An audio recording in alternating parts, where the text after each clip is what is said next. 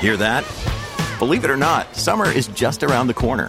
Luckily, Armor All, America's most trusted auto appearance brand, has what your car needs to get that perfect summer shine. Plus, now through May 31st, we'll give you $5 for every $20 you spend on Armor All products. That means car wash pods, protectant, tire shine, you name it. Find out how to get your $5 rebate at ArmorAll.com. Armor All, less work, more clean. Terms apply.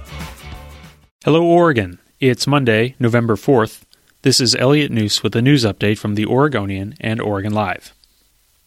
Gert Boyle, the savvy and sharp-witted chairwoman of Columbia Sportswear, died on Sunday. She was 95. Boyle led the company as president from 1970 to 1988 following the death of her husband, Neil. She steered the company from the brink of bankruptcy and set it on a path to become one of Oregon's largest private employers.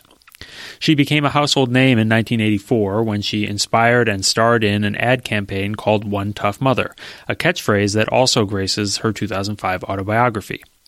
She would live up to the persona in 2010 when she foiled an attempted kidnapping at her home.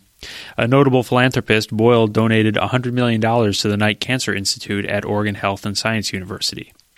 Columbia said a celebration of life would be announced in the coming days. Oregon's Deputy Secretary of State was moonlighting as an attorney in private practice, even as the public was paying him a $172,000 salary. Former State Representative Richard Vial was hired by Secretary of State Bev Clarno in April. A month later, he represented two separate landowners appealing Washington County land use decisions. On May 16th, Vial appeared at a 2.5-hour pair of hearings in Hillsborough for the two cases. Vial declined to comment on how much time he spent in private practice or whether he's taken steps to address his potential conflict of interest.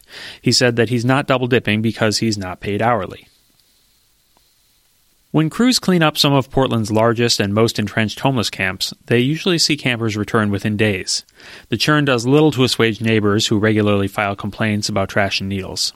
This spring, a new team launched to comb the campsites of the most entrenched corridors to talk to every person who lives there and offer water, a warm place to sleep for the night, or, at best, a permanent home. Officials hope that by building rapport through sustained outreach, the team will prove more successful in dealing with the highest impact camps. The end of daylight saving time on Sunday meant an extra hour of sleep, but it also means the sun suddenly sets before 5 p.m.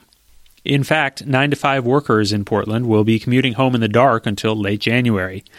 Drivers should take caution. Research cited by the Portland Bureau of Transportation shows dark conditions introduce a 30% uptick in the risk of injury from car crashes in urban areas when compared with daylight conditions. For these and more news stories, pick up today's copy of The Oregonian or head to OregonLive.com.